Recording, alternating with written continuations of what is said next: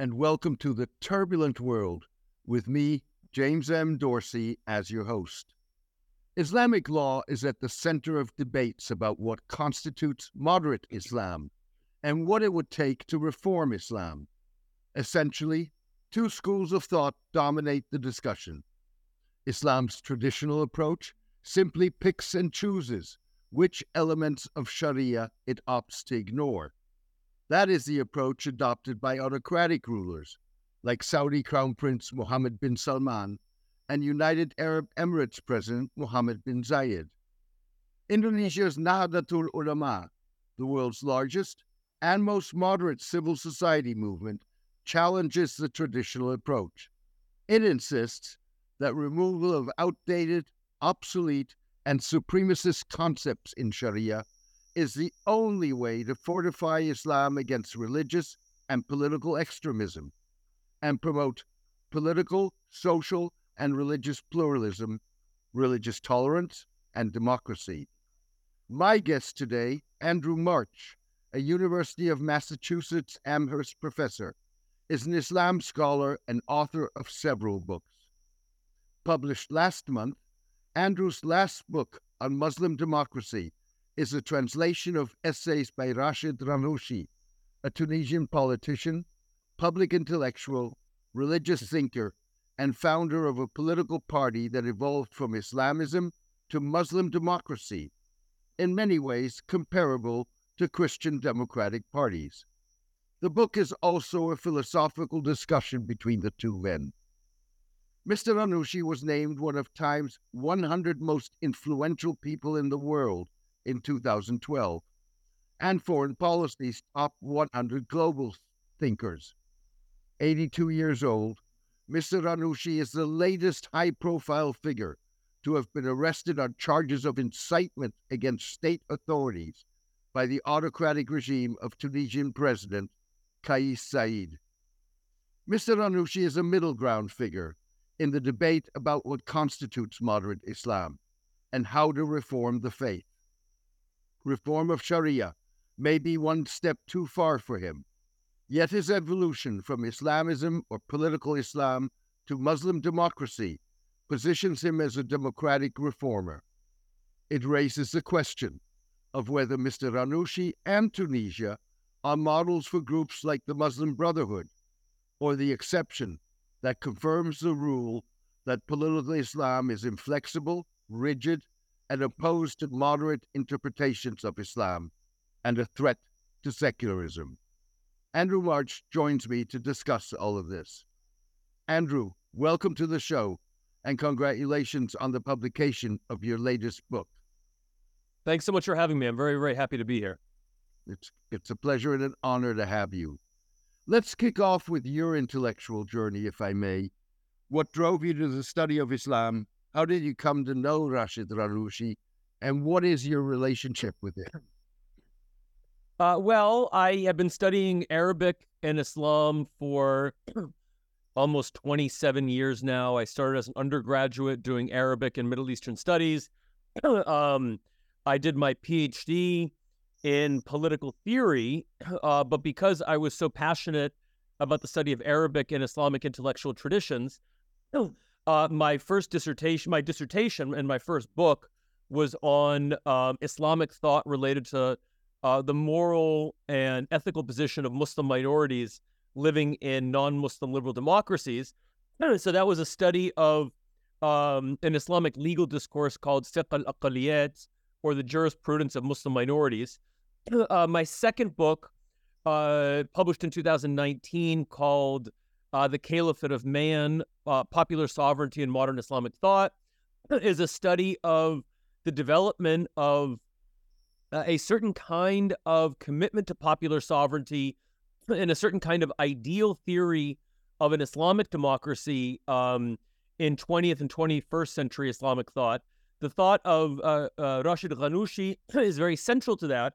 And in fact, in that book, I sort of argue that the modern project of imagining a state that is both equally faithful to divine sovereignty and yet fully democratic and supportive of the idea of the people as sovereign culminates in Ghannouchi's sort of writings in the 1980s and 90s, particularly his book, Public Freedoms in the Islamic State.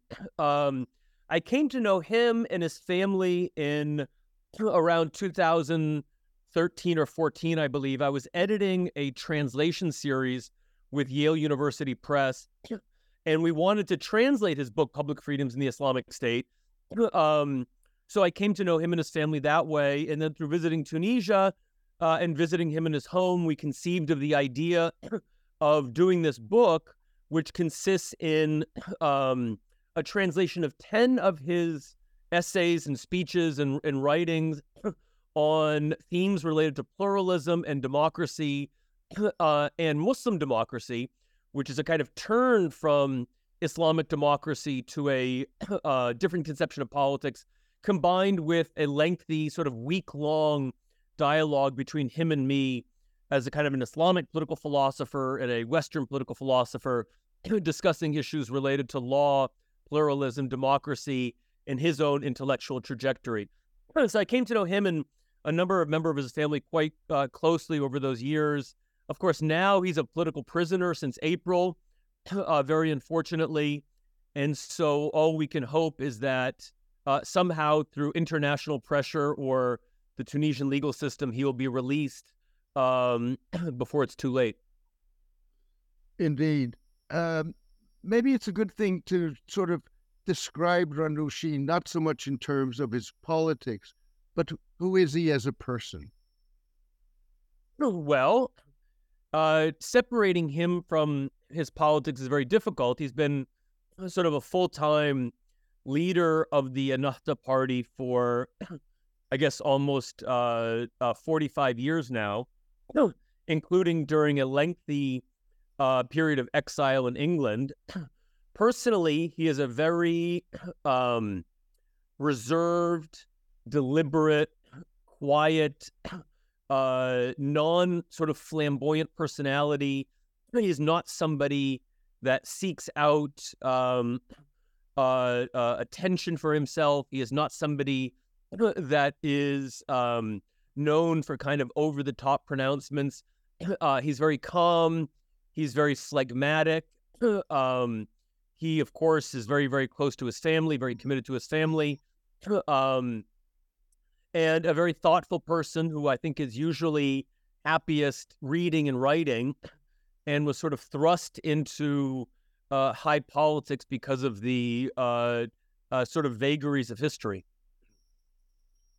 Ghannouchi and his Ennahda Party played a key role in what long seemed to be the Arab world's only post-2011 popular revolt's successful transition from autocracy to democracy. Can you describe what his and the party's contribution was, and maybe some of the debates that took place? Well, of course, Tunisia had first a long transitional period, a long constitutive period of drafting the post-authoritarian constitution between 2011 and 2014. And so we need to divide the period of Tunisian democracy up into a number of periods. The first 2011, perhaps to what we might call the crisis year of 2013 and 14, and then the period of 2014 to 2019 during the presidency of Beji Qaid Essebsi, and then the period 2019 to 2021, which resulted in the coup by Kais Saied.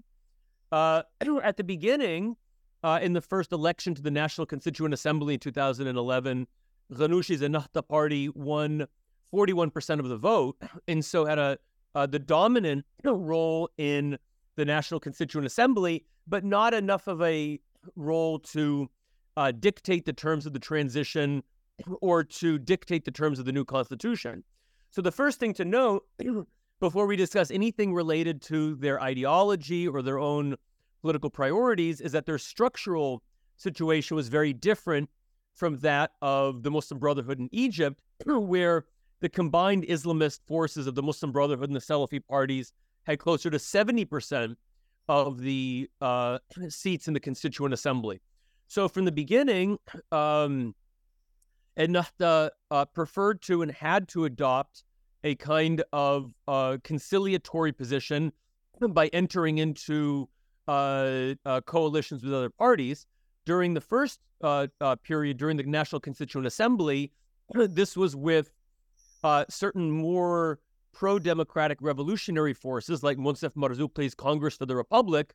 Marzouki, of course, was the first democratic president of Tunisia between 2011 and 2014.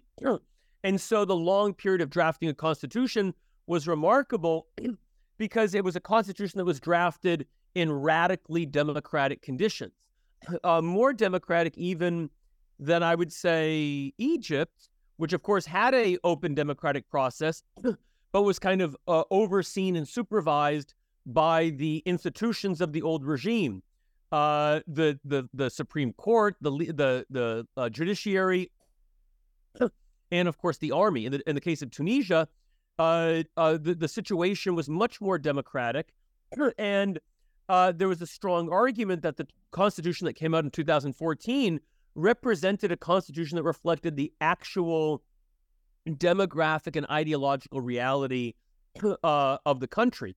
And so the first thing to note is that while Ennahda has always been a kind of moderate party willing to enter into coalitions and compromises with a wide range of political actors, the most important thing was the electoral situation of the country, which dictated governance by consensus, by coalition, by agreement. No political party was able to dictate the shape or contours of the post-authoritarian system. And then the next big event, there was the crisis year of 2013 and 14, when you had the coup in Egypt. You had a number of high-profile assassinations in Tunisia, and there was a real concern that something similar could happen in Tunisia as happened in Egypt with regards to a counter-revolutionary coup. And the response of Ghannouchi and Ennahda at that time was sort of out of necessity to make a kind of deal with the party of the ancien regime, particularly in the figure of Beji Qaid Essebsi, who became president in 2014, resulting in a kind of 5-year informal and formal period of sort of alliance between Ennahda and Sebsi's party, Nida Tunis. You've talked a bit about the comparison with Egypt in structural terms. How much or to what degree, if at all, did personality play a role in the way that Egypt developed on the one hand and Tunisia on the other? It's hard to know too much about that. It's hard to know unless you're really an insider, what the actual room for maneuvering is, how much personality or personal ties played a role. Many people do believe that because the Tunisian opposition had developed ties over decades in exile between London and Paris, that there were personal relationships and a kind of a groundwork for what a post-authoritarian system might look like. And I take that very seriously. I do also believe that, Ghannouchi has a kind of risk-averse personality and political strategy, was very, very concerned above all to prevent essentially what did happen in 2011, which was a coup and a recriminalization of Ennahda and widespread imprisonment of its activists. And so I think his strategy was manifold during this period to advance Tunisian democracy, to try to create a stable constitutional democratic system, including on the basis of consensus with ideological rivals, but also to avoid situations in which Ennahda overreached and allowed for a pretext of justifying authoritarian backlash. So, it's very, very hard to know how you isolate the role of personality apart from what other kinds of structural and institutional pressures that that political actors have. So I don't really have anything particularly insightful to say about a comparison, let's say, between Ghannouchi and Mohamed Morsi or other figures in the Egyptian Muslim Brotherhood. Right.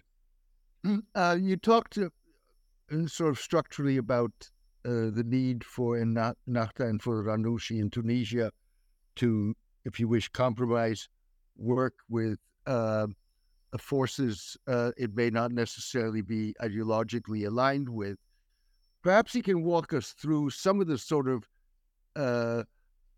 concessions or moves that Ghannouchi and Ennahda made, which resulted ultimately in them redefining themselves no longer as an Islamist party, but as a Muslim democracy party. Walk us through some of those compromises and steps that they took.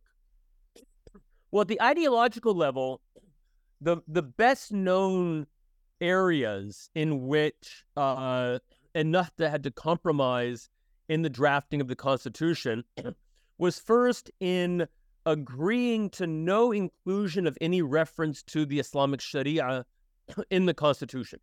So, as you and your listeners will surely know, many constitutions of Muslim majority states have some clause in their constitution that makes reference to something about the role of the Islamic Sharia in the legal system. That could be defined positively, like traditionally in Egypt, that all legislation must be based on the Islamic Sharia or its principles or its objectives, or that no legislation may be repugnant to the Islamic Sharia. And so that exists in constitutions like Pakistan, Iraq, Egypt, so on and so forth. And that historically never existed in Tunisia, of course, under the secularist rule of Habib Bourguiba and Zainuddin bin Ali. And some Ennahda activists and participants in the Constituent Assembly were hoping that there may be some kind of reference to this in the Tunisian constitution, and that was something that they had to compromise on.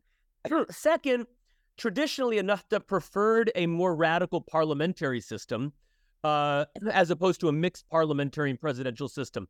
Now, whether that is because they genuinely thought that it would be more democratic, some scholars say that this is a sign of principle because they also advocated for a lower parliamentary threshold such that would allow the inclusion of political parties that may be hostile to Ennahda.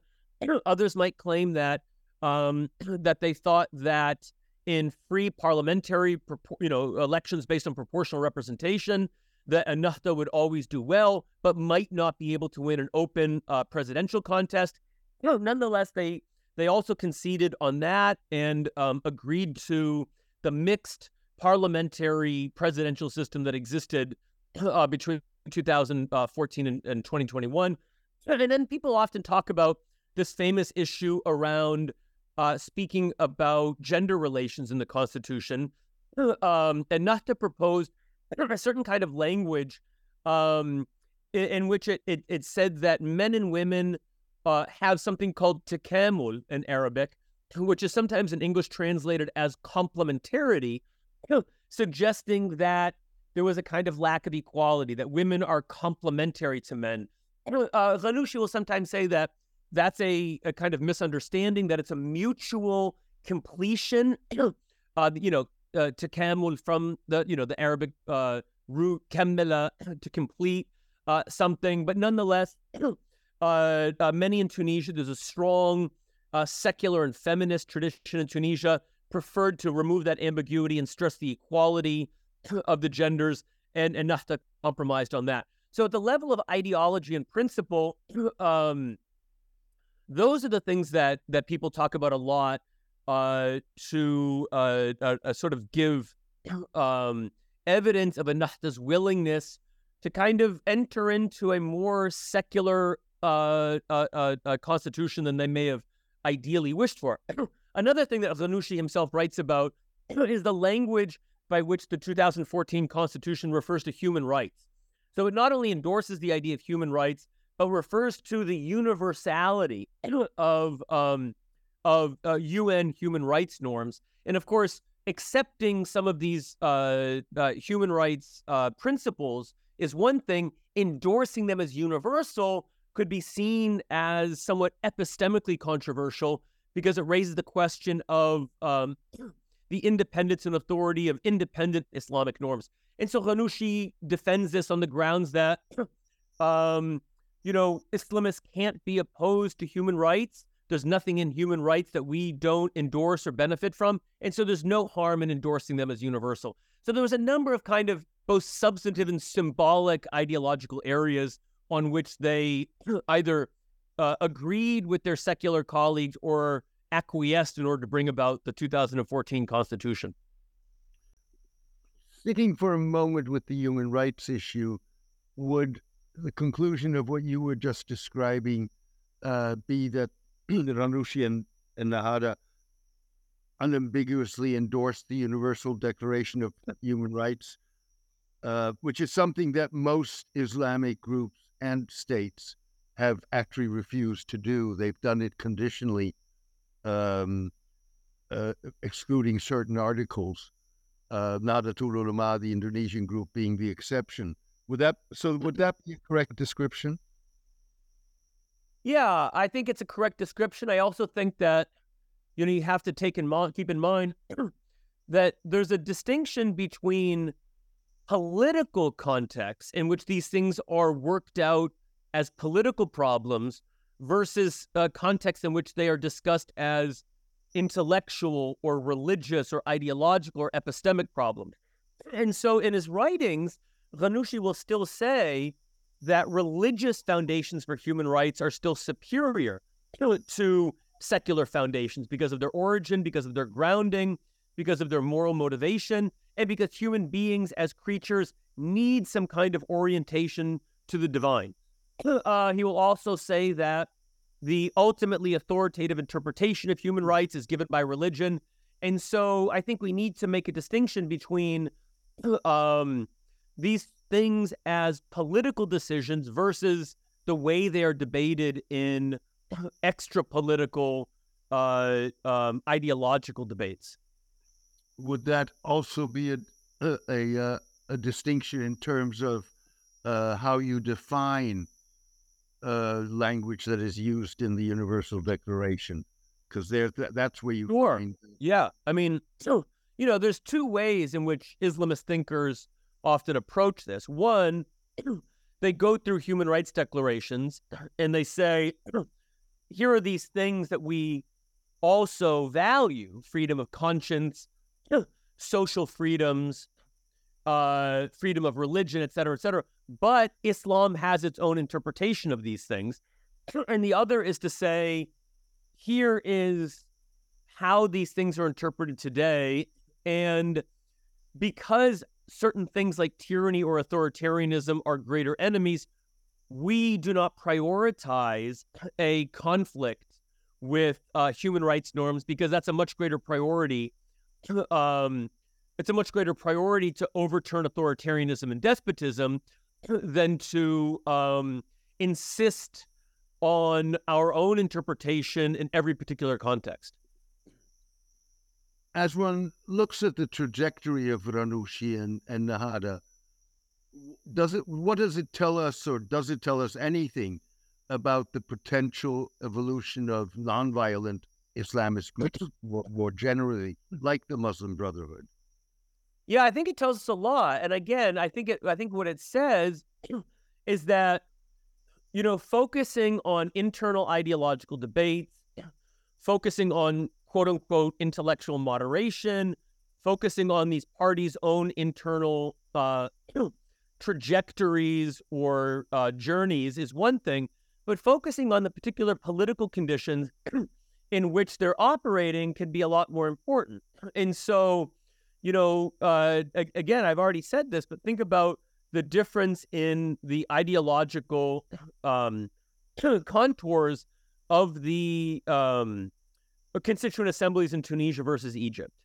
And so you had an overwhelming Islamist majority, a supermajority in the Egyptian constituent assembly. And so the Muslim Brotherhood, which was still the largest group, is both concerned about different kinds of secular or democratic parties, but also about the Salafis who are coming at them from the right, and they're concerned about the deep state and the security services and the army, and so on and so forth. And so, and so their decisions are not only ideological, but they're also tactical and strategic, and they're based on judgments about the political terrain.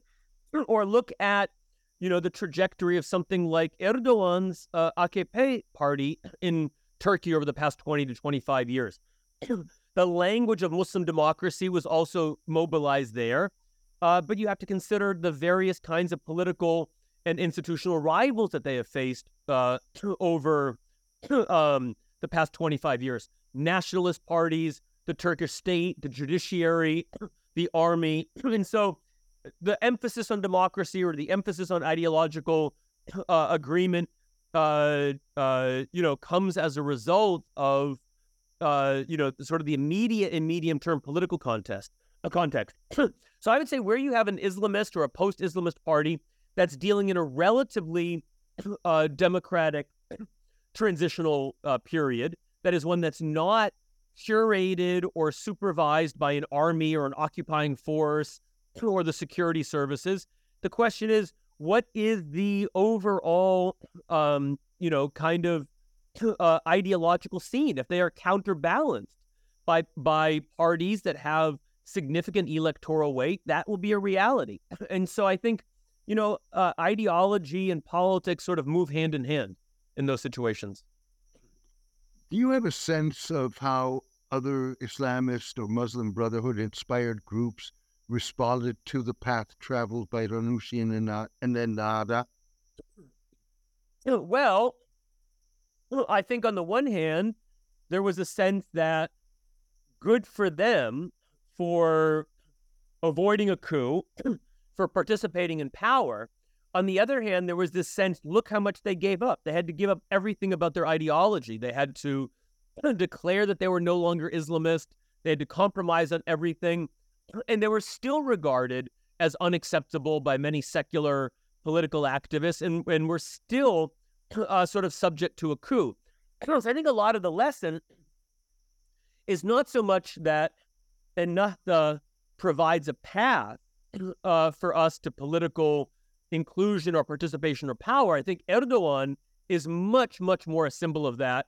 But I think the lesson that you hear a lot from Islamists is we were told that democracy and compromise will be a path towards inclusion, but look at Tunisia. They compromised on everything and then they lost everything. So I think, and this is something that's stressed a lot when people talk about why Europe and why the United States should have done a lot more to prevent or to undo the coup, because there is a sense that if you want Islamist parties to believe that there is some incentive in democratic participation, you have to protect and reward those parties that go down that path. And so a lot of people, not unreasonably, say the path towards inclusion and participation when you are not a overwhelming majority is a trap. And unless you're able to get rid of the deep state, get rid of the existing judiciary or army, you're just going to be sort of sitting there like a sitting duck, waiting for them to respring the trap. It seems to me that post 2011, Ghannouchi was focused on Tunisian politics and his role and that of his party in the transition, rather than on religious reform as such. Was his notion of a separation of religion and politics a separation of mosque and state? And perhaps he can also talk to us about his acceptance of the principle of popular sovereignty alongside divine sovereignty and the significance of that. Right. Well, I think those are two separate questions.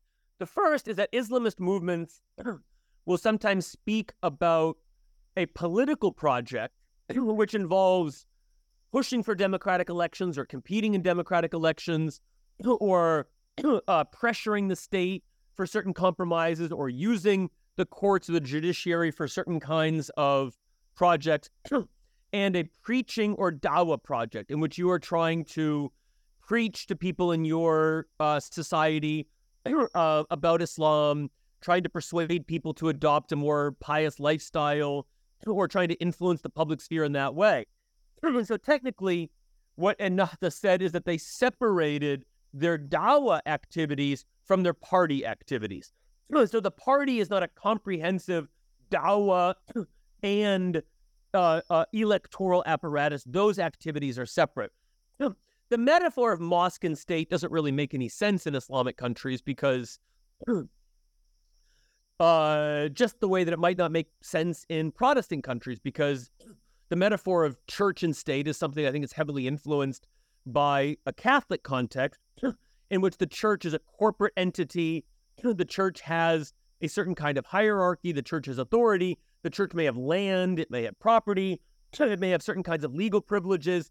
And in certain kinds of Catholic contexts, it may have certain claims on an affiliation with the state.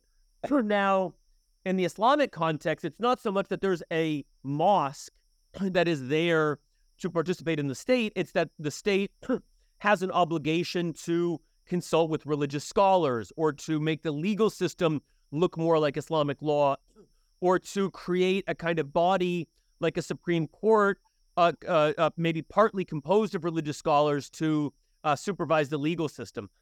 So the metaphor of mosque and state, I think, is a bit of a distraction. What I would say in that regard is that what Muslim democracy, in my opinion, amounts to is that everything is political. And so there's no extra political authority like a set of religious scholars or a body of such authorities that is set up to supervise the political institution. But it also does not mean that elected officials have an obligation to not be religious, or not to advocate for laws on a religious basis. Everything is kind of contested and worked out through politics rather than through extra political means. As to your second question, in my reading, the question of popular sovereignty underwent a kind of radical transformation. In Ghannouchi's traditional theory, as expressed in Public Freedoms in the Islamic State, the people is sovereign because the people is pious. And so the way that the duality of divine and popular sovereignty is worked out is that God is sovereign ultimately, but has delegated all of his authority and the obligation to interpret and implement the Sharia to the ummah, to the people. But the people is qualified to do this because we assume that the essence of the people, at least in its overwhelming majority, is believing and pious and committed to this. And so there's a kind of moral unity and moral identity to the people. It's a Muslim people that can be sovereign. By contrast, the turn to Muslim democracy recognizes that the actually existing people is diverse. It's not only composed of pious Muslims. It's not only composed of people that want to act as God's divinely appointed caliph on earth. It's composed of secular people and communists and feminists and nationalists. And so it begins with the fact that you have to accept that the actually existing ideological diversity in whatever society you're operating is a constraint on politics. And you accept that because you're committed to democracy at the expense of authoritarianism more than you're committed to the immediate triumph of your religious worldview. So it's a kind of a commitment to agonistic pluralism where you say, we don't need to agree with everybody and they don't need to prove their ideological legitimacy on Islamic grounds. They just need to prove that they're Democrats, and then we can focus on what kinds of things we might have in common. So it's a genuinely transformative shift in how you understand the nature of the people. Right. And in that sense, so from Ghannouchi or from Ennahda's point of view, would a country like Indonesia, which is essentially a secular state, would that qualify as a Muslim democracy in the sense or in the definition that Ghannouchi applies? Yeah, I mean, as you probably know, Ghannouchi was quite popular in Malaysia and Indonesia. and he visited there and spoke on a number of occasions, and his thought, I think, had a lot of resonance there, where there's an idea that certain aspects of politics ought to have an Islamic orientation or identity, but it's not completely monopolized by a kind of juridical framework. And so scholars often talk about Malaysia, I think more than Indonesia, but possibly both, as areas where certain kinds of parties and movements saw themselves as simultaneously committed to democracy and to kind of having a place for Islam in the public sphere without believing that this is articulated through a kind of morally unified or homogenous Islamic state. I realize this is a bit of a speculative question, but if we stay with Indonesia for a moment and you look at a group like Nahdlatul Ulama, they advocate, their fundamental position is that one needs to reform Sharia if one wanted to really or truly reform Islam. Do you have a sense of what Ghannouchi's response to that would be? Ghannouchi writes about that a lot. And on the one hand, he will very often say that the Sharia is timeless and it's authoritative and it's obligatory. But what's timeless and authoritative and obligatory in the Sharia is its principles and its objectives, not its particular rules. And so that's one point, is he's very, very open to the idea that what the Sharia is constantly subject to renegotiation based on the interpretive position of certain communities, the worldly needs of certain communities at particular times, and an interpretation of the way that general principles are transformed into particulars. On the other hand, he will say that, particularly in the turn to Muslim democracy, that politics has a certain kind of priority to the law. In a traditional Islamic conception of politics, law precedes politics. We know what the Sharia is, even if there's some room for flexibility or reinterpretation. That precedes politics. It gives politics its shape. And then politics is about the application of law. Ghannouchi kind of flips that and says that politics is characterized by things like the need for stability, the need for consensus, the need for worldly prosperity, the need for worldly goods. And that's prior to any kind of application of the law, but it may occur within that political context by political actors. And so he's not, necessarily kind of giving a new jurisprudence where he says, here's a new version of family law or criminal law or contract law based on my ijtihad.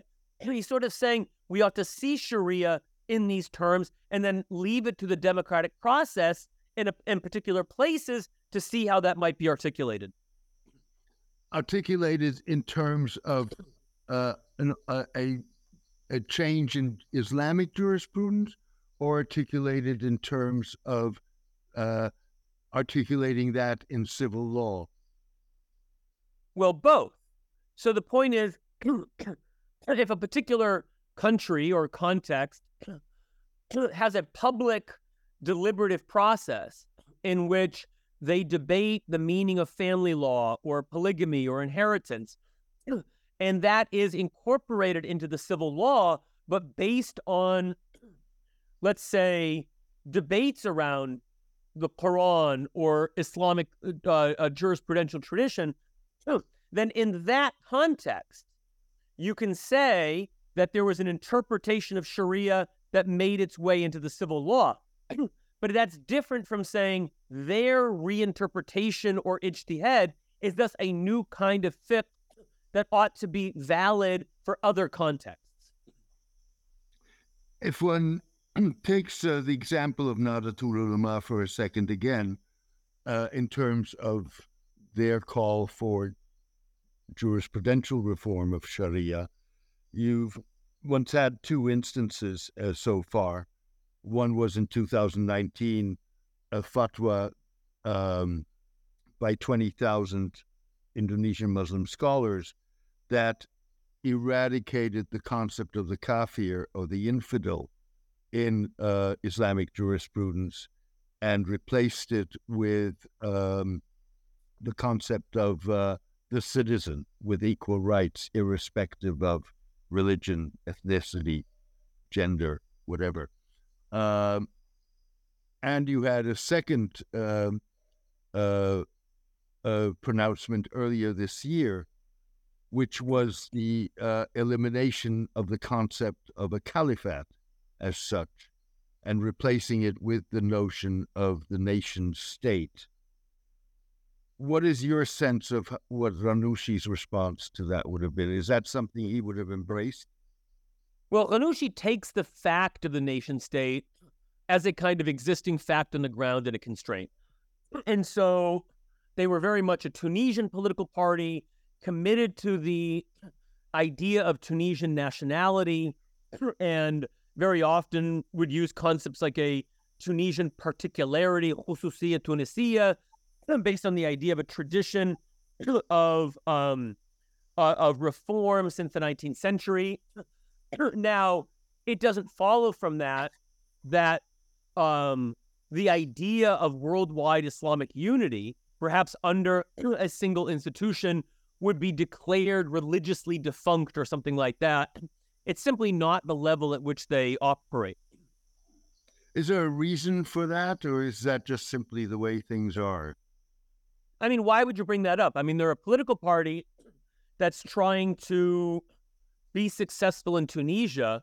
What do they stand to gain from entering into arcane debates about, you know, the fundamental status or validity of the nation state? It's just not relevant to their political activism.